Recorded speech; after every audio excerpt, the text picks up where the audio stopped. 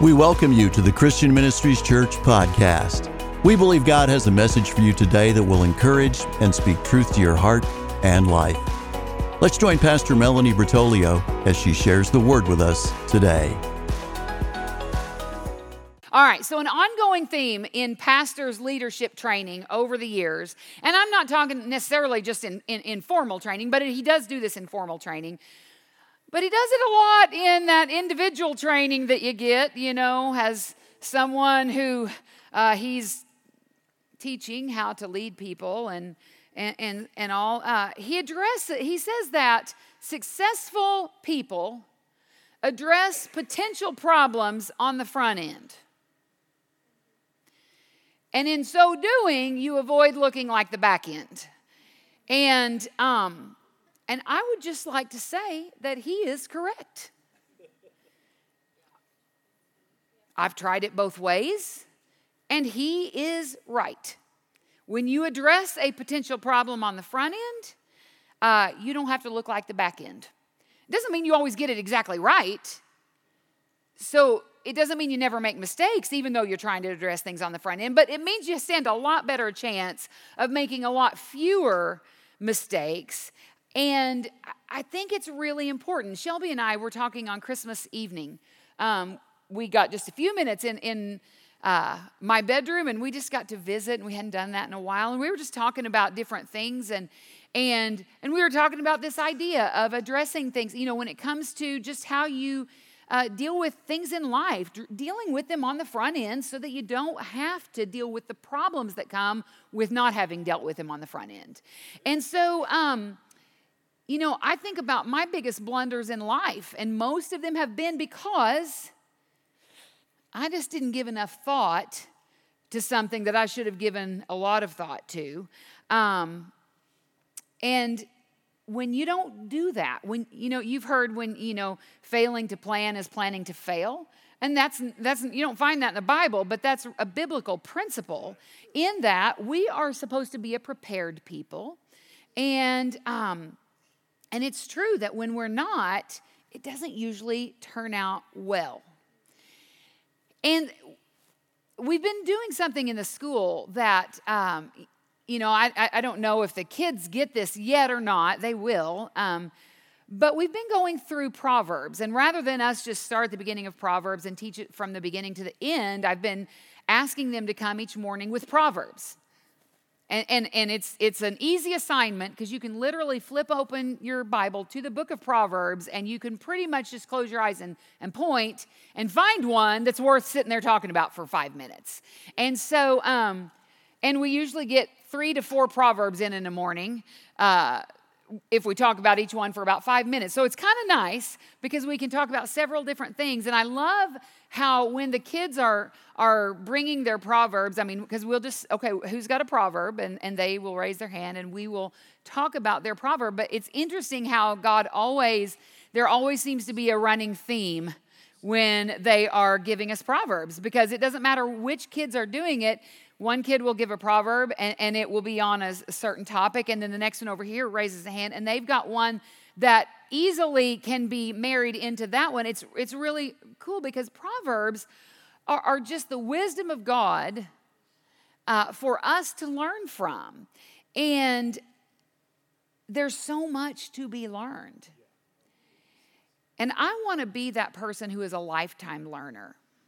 There's a lot of people in the world that reach a certain age and they, when I asked you, did you get everything this year? But there are people who actually get there. There are people that when we tell you to turn in your Bible to a certain book and chapter and verse, that when they hear where it is, they're like, I've heard that 1,000 times. And when you say that, what you're saying is, God has nothing left to teach me. I've arrived. I got it all. Such a sad place to be. I want to be that lifetime learner. I want to be that person that never gives up on the idea that God still has something to teach me. And Proverbs is a great place to land if you just want to be learning and growing in wisdom. And so I want to teach us tonight out of our main passage is going to be out of Proverbs 1. And we're going to start in verse 20, and we're going to go all the way to the end, I believe to the end of the chapter. It's through verse 33. That might not be the end. But we're going to go Proverbs 1, verses 20 to 33. And this section of the Bible, in my translation, is called Wisdom Shouts in the Streets. And so starting in verse 20, we're going to read. Wisdom shouts in the streets. She cries out in the public square. She calls to the crowds along the main street, to those gathered in front of the city gate. How long, you simpletons, will you insist on being simple-minded? How long will you mockers relish your mocking? How long will you fools hate knowledge? Come and listen to my counsel. I'll share my heart with you and make you wise. I called you so often, but you wouldn't come. I reached out to you, but you paid no attention. You ignored my advice and rejected the correction that I offered. So I will laugh when you are in trouble. I will mock you when disaster overtakes you, when calamity overtakes you like a storm, when disaster engulfs you like a cyclone, and anguish and distress overwhelm you. When they cry for help, I will not answer. Though they anxiously search for me, they will not find me. For they hated knowledge and chose not to fear the Lord. They rejected my advice and paid no attention when I corrected them. Therefore, they must eat the bitter fruit of living their own way, choking on their own schemes. For simpletons turn away from me to death. Fools are destroyed by their own complacency, but all who listen to me will live in peace, untroubled by fear of harm. I've been thinking about what to speak on tonight, and it's the end of the year, and you always have these, do you do this big end of the year wrap up? Do you do this charge into the next year? And the fact of the matter is, I kind of think you do. It seems cliched, but cliches are cliches for a reason. I think that we get to the end of the year, we ought to be looking back and evaluating our year, evaluating our walk with the Lord. Am I in a closer place with the Lord than I was at the beginning of the year? Am I living a life that is more biblical than I did at the beginning of the year? Am I spending my money in a way that pleases God more so than I was at the beginning of the year? Am I having fellowship with other believers more than I was at the beginning of the year? These are important questions that we should be asking ourselves. And this is a great time to do it. Why? Because we're getting ready to start a new year next Monday, I believe, and it'd be a great time to have done this self-evaluation. The Bible, God wants us to judge ourselves. When we judge ourselves, He doesn't have to do it. I want to judge myself. I want to look at my own life and say, okay, this is where I did better, and this is where I'm not doing better. And if I'm going to be really honest with myself, I need to make some changes. You can avoid making the same, you don't have to keep making the same mistakes over and over and over again. Lots and lots of people do, including lots and lots of Christian people. But we don't have to do that. If we will evaluate our mistakes, we can learn from them. If we will take responsibility for them, we can change the choices and the things that we do that got us in a bad place to begin with. So we live in this world that promotes a very self-destructive ideology. And the world would tell us that our mistakes don't really matter as long as we can look around and find someone else that's doing worse than we are. I mean, we all do that. Well, I know that I talk about people all the time, but at least I don't fill in the blank. I know that I haven't been going to church like I should, but I'm still a lot nicer than so-and-so who goes all the time. We do these things in our mind to justify our own sin, and the world tells us that that's a good idea. And the second thing that the world promotes is that our mistakes and our circumstances are in no way our own fault. It's not your fault. It's the way you were born. It's your personality type. It's anything it's everybody else's fault. It's anybody's fault but your own. And I'm not saying that there aren't some circumstances that we get into in life that aren't our fault, because we live in a fallen world, and there are things that happen that are beyond our control, that don't have anything to do with bad choices we made, just tough stuff that we all have to go through in life. But I'm talking about those decisions that we make that get us in a really bad place, and then we wonder why we're there. People think it's an accident when children are well behaved. Well, you're just so lucky your kids were that. Yeah.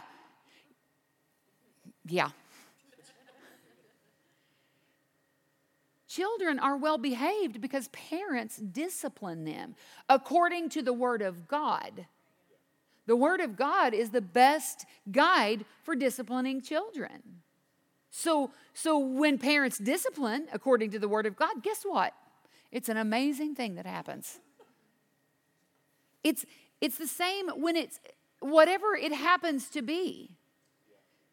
When you just by showing up at church every Sunday and Wednesday, your life is probably a whole lot less drama filled than a lot of people that you know. Why? Because twice a week you're coming back in, you're kind of getting brought back to center. The Lord's you're giving him an opportunity to correct you and rebuke you if necessary. But the world is going to tell you that the situations that you get into and the mistakes that you make really aren't your own. That you didn't have any choice in that.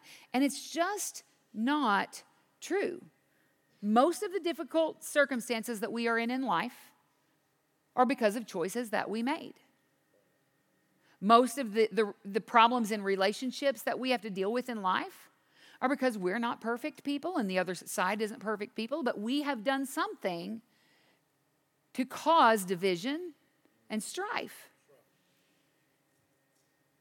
But as long as we keep focusing on what the other person did wrong, we'll never change anything. And I'm just here to tell you right now, if you've got family problems, Shelby and I are on this thing. It's a you problem. It's not a they problem, them problem. It's a you problem. But there's a word that the Bible uses for people who are always pointing out the mistakes of others and who are denying their own mistakes. And that word is a simpleton. And so tonight's message is called, Don't Be a Simpleton. There we go. We're not going to be simpletons. God has called us to something higher than to live life in a foolish manner, thinking that as long as somebody else is doing things worse than we are, that it's okay. That's not going to produce in life for us the kind of life that is available to us. Now you got to know, when God looks at me, when he looks at you, he sees Jesus. The blood of Jesus allows him to see the perfection of Jesus on us, in us. So he's not disappointed in you. You got to know, he's not sitting up there going, oh, I had no idea they were going to make that choice. That's awful. Wonder what they'll do now. He knows. Yeah. He's not disappointed. He loves us. But he's also not going to swoop in and rescue us from consequences of our stupid choices. And we make stupid choices. We all do. But he's not going to rescue us from those things when he tells us very clearly that wisdom is crying out to us in the street. Yeah. If we choose to be a simpleton, he's going to let us be a simpleton. And what is a simpleton? It's just someone who's foolish. Someone who makes foolish decisions over and over and over again. and then doesn't take responsibility for said foolish decisions, and then comforts themselves by looking at other people's bad decisions and going, whew, I'm not doing too bad. That's not the life that God has for us. In James chapter 1, starting in verse 5, it says this: if you need wisdom, ask our generous God, and he will give it to you. He will not rebuke you for asking, but when you ask him, be sure that your faith is in God alone. Now, think about that. We've been talking about living by faith. Here's what you've got to know. You can have faith in your own wisdom, just like you can have faith in God for his wisdom. And many, many times I have made decisions based on having great faith in my own wisdom. And it doesn't work out like I had hoped, ever. And it is telling us, it says, when you ask him, be sure that your faith is in God alone. Do not, and this is talking about asking for wisdom. So you're asking for God's wisdom, not yours. And in the asking, you're implying that you're willing to set your wisdom aside, no matter how great you think it is, for his. It goes on to say, do not waver. For a person with divided loyalty is as unsettled as a wave of the sea that is blown and tossed by the wind. Such people should not expect to receive anything from the Lord. Their loyalty is divided between God and the world, and they are unstable in everything they do. See, God's made a way for you to have wisdom, but you've got to have faith in him alone. Faith in him alone, in his wisdom. Too many times we have faith in ourselves. We make a decision, it goes wrong, and we come in after the fact and we try to use Scripture to back up a decision that wasn't prayed over, that wasn't biblical in any way, shape, or form, and we try to justify bad decisions.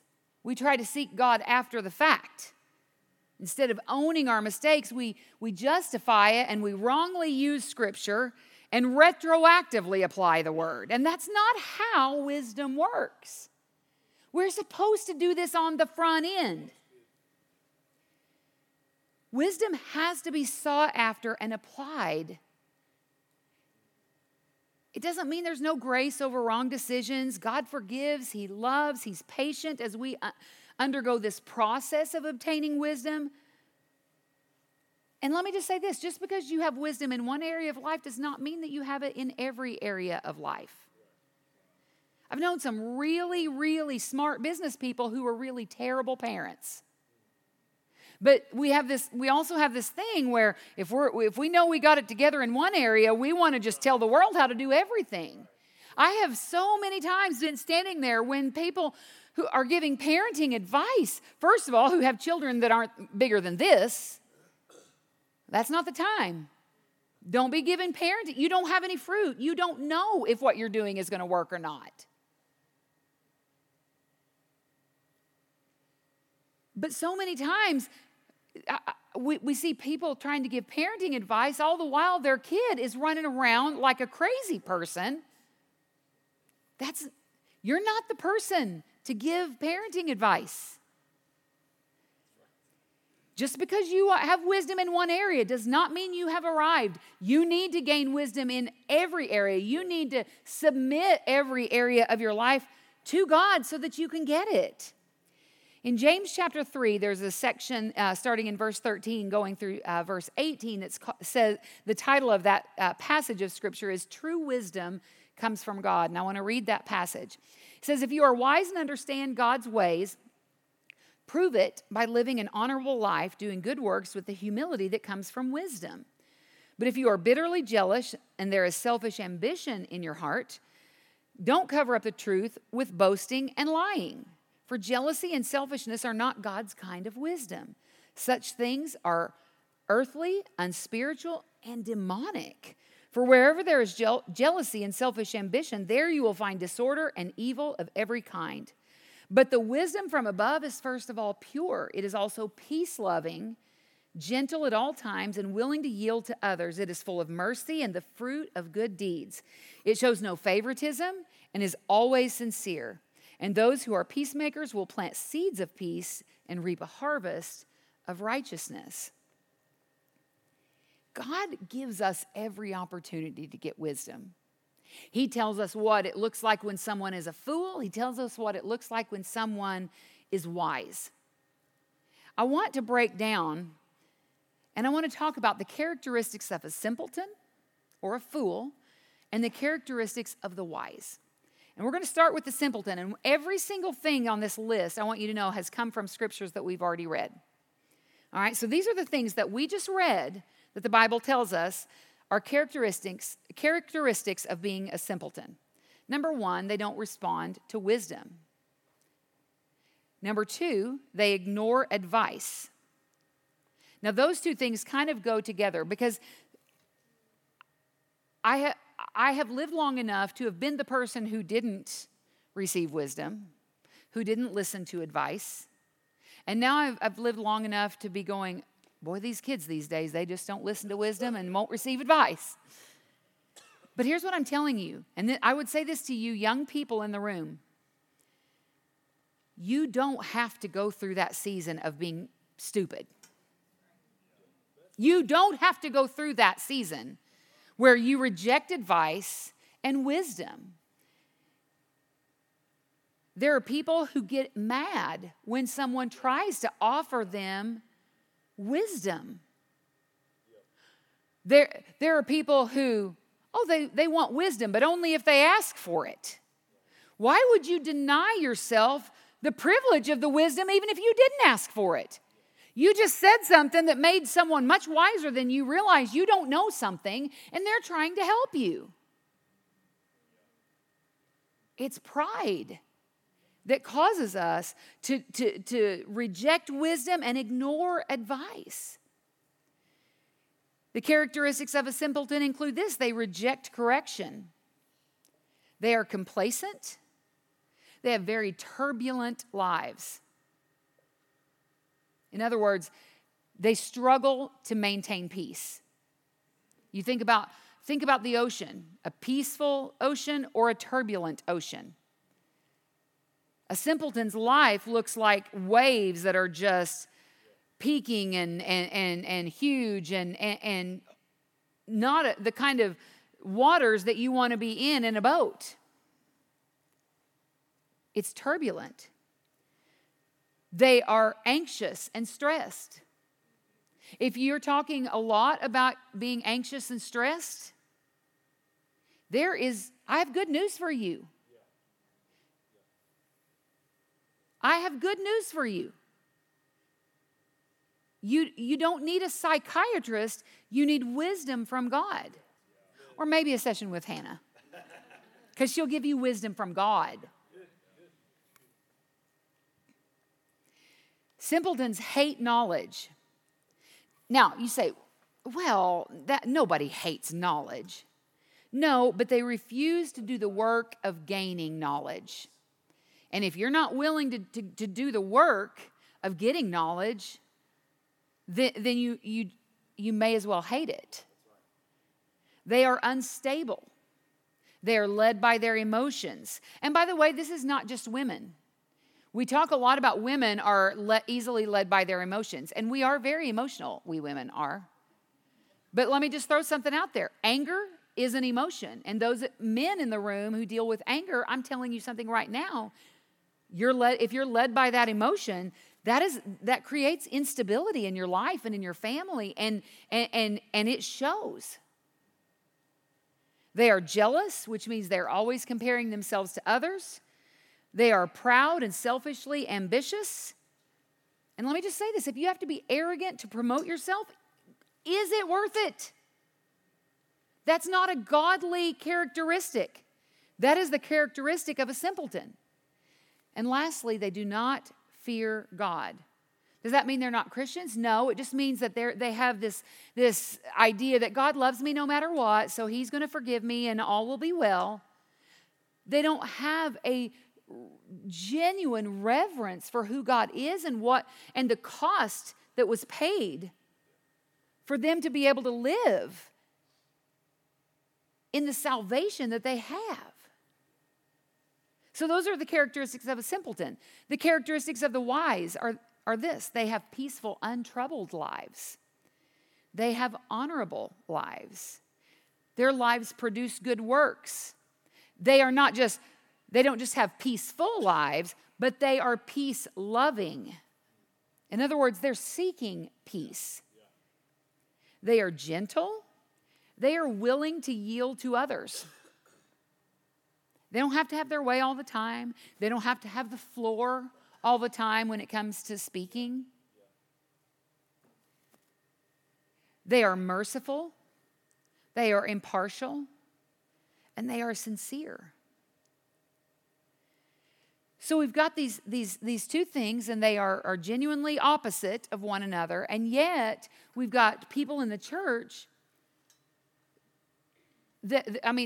we could all stand up and we could probably just divide, and we've got people that live in both camps. And what I'm telling you is we all need to be in the camp of the wise. That's God's heart for you, is that you would live in wisdom, that you would experience the circumstances that take place when you make wise decisions. So I've got 5 steps for you to grow in wisdom, and I'm going to be very quick about it. But number 1, ask God. Well, what are we doing when we ask God? We're praying. So in James 1:5, we already read this. It says, if you need wisdom, ask our generous God, and he will give it to you. I'd love to make it much more complex than that, but if you want wisdom, ask for it. Number 2, read your Bible. This is hard stuff, isn't it? Ask God, read the Bible. But listen, it says in Proverbs 2, verse 6, that the Lord grants wisdom. From his mouth come knowledge and understanding. Well, your Bible is his mouth sitting on your coffee table. He's not going to speak it to you from the heavens. You're going to have to open it up and read it. And you know what? I'm not trying to condemn you for what you didn't do this year. What I'm telling you is, man, this would be a good time to get it turned around. This would be a good time to get it turned around. The third thing, humble yourself. Proverbs 11:2 says, pride leads to disgrace, but with humility comes wisdom. You got to humble yourself. And we know what the word says about when you don't. Pride comes before a fall. And just because you haven't had one yet doesn't mean it's not coming for you if you don't make a decision to humble yourself. So ask God, read the Bible, humble yourself. Number 4 is seek counsel. Job 12:12 says, wisdom belongs to the aged and understanding to the old. Can I just tell you something? If you don't have someone in your life who's older than you are, that you are looking up to, and that you are seeking their wisdom, you're making a mistake. You just are. And it doesn't matter what age you get until you just get to the point where you're the oldest. But I'm going to tell you something. One of the things that I most admire about Chapman is he genuinely wants to know what I have to say and what I think about things. And he wants to know what Pastor has to say and what he thinks. He asks, and he asks on a regular basis. And that's why at 30 years of age, he walks in a great deal of wisdom. You should have someone, not your equal in age, not someone who's in the same season of life, but someone who's in the next season of life that you're seeking out, because it says right here, wisdom belongs to the aged and understanding to the old. And I don't know it doesn't tell us what the age it is, but here's what I can tell you. If they're your age, they're not aged to you. You ought to be seeking the wisdom of someone who's farther along in life than you are. But on the other hand, it also needs to be someone who has fruit. So don't go talking to someone about your marriage problems because you know they have marriage problems too, and it'll make you feel better. You go find the person that's going to make you uncomfortable because they're going to say the hard things to you. So you seek counsel. And then the last one, number 5, is this. Talk less and listen more. Talk less and listen more. Rick is kind of brutal sometimes when he's frustrated with me or others. And he'll say, okay, you need to shut that mouth and open your ears up for just a little bit more. He does love me, though. But he's right. I mean, he's right. We spend so much time wanting to do all of the talking. And you can't learn anything when you're the one doing all the talking. You're the one who screwed everything up. You need to shut up and listen to someone who hasn't. Proverbs 17:27 says, a truly wise person uses few words. A person with understanding is even-tempered.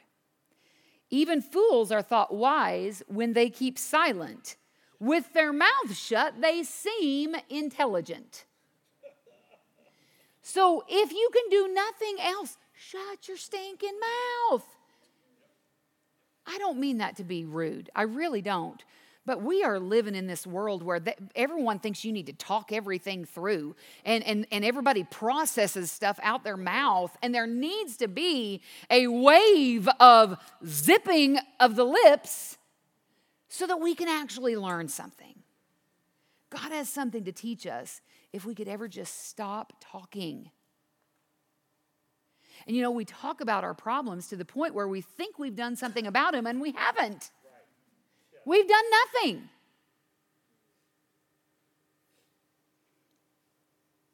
We tend to think of wisdom as something that everybody else needs. But the truth is, we all need more than we've got. And I want to encourage us at the end of the year. I know I've been a little bit harsh, but I really do want you to see this as, okay, man, we're getting ready to start a new year. I don't ever want someone to wait to try to get wisdom, but I'm just telling you, the timing is perfect for you right now to get some wisdom. Whatever amount you have right now, you need more. And so do I. But whether or not you get it is up to you. You have a choice. You can be wise or you can be a simpleton. And I will just close with this. You can't passively grow in godly wisdom. Not one of those 5 things is a passive thing. Wisdom will not fall on you. You have to do something to get it. So I am encouraging us at CMC this year to make a choice this year and go after wisdom and see if that doesn't just produce a different kind of result, a much more godly result in our lives, a much more fulfilling and satisfying result, because that's what God wants for us. But we have got to do our part. He's already done his. We've got to do ours. Thank you for being part of our podcast today. You'll find more online messages from Christian Ministries Church, as well as location information on our website at cmchurch.net. There's a place for you at Christian Ministries Church, where it's more than a church, it's family.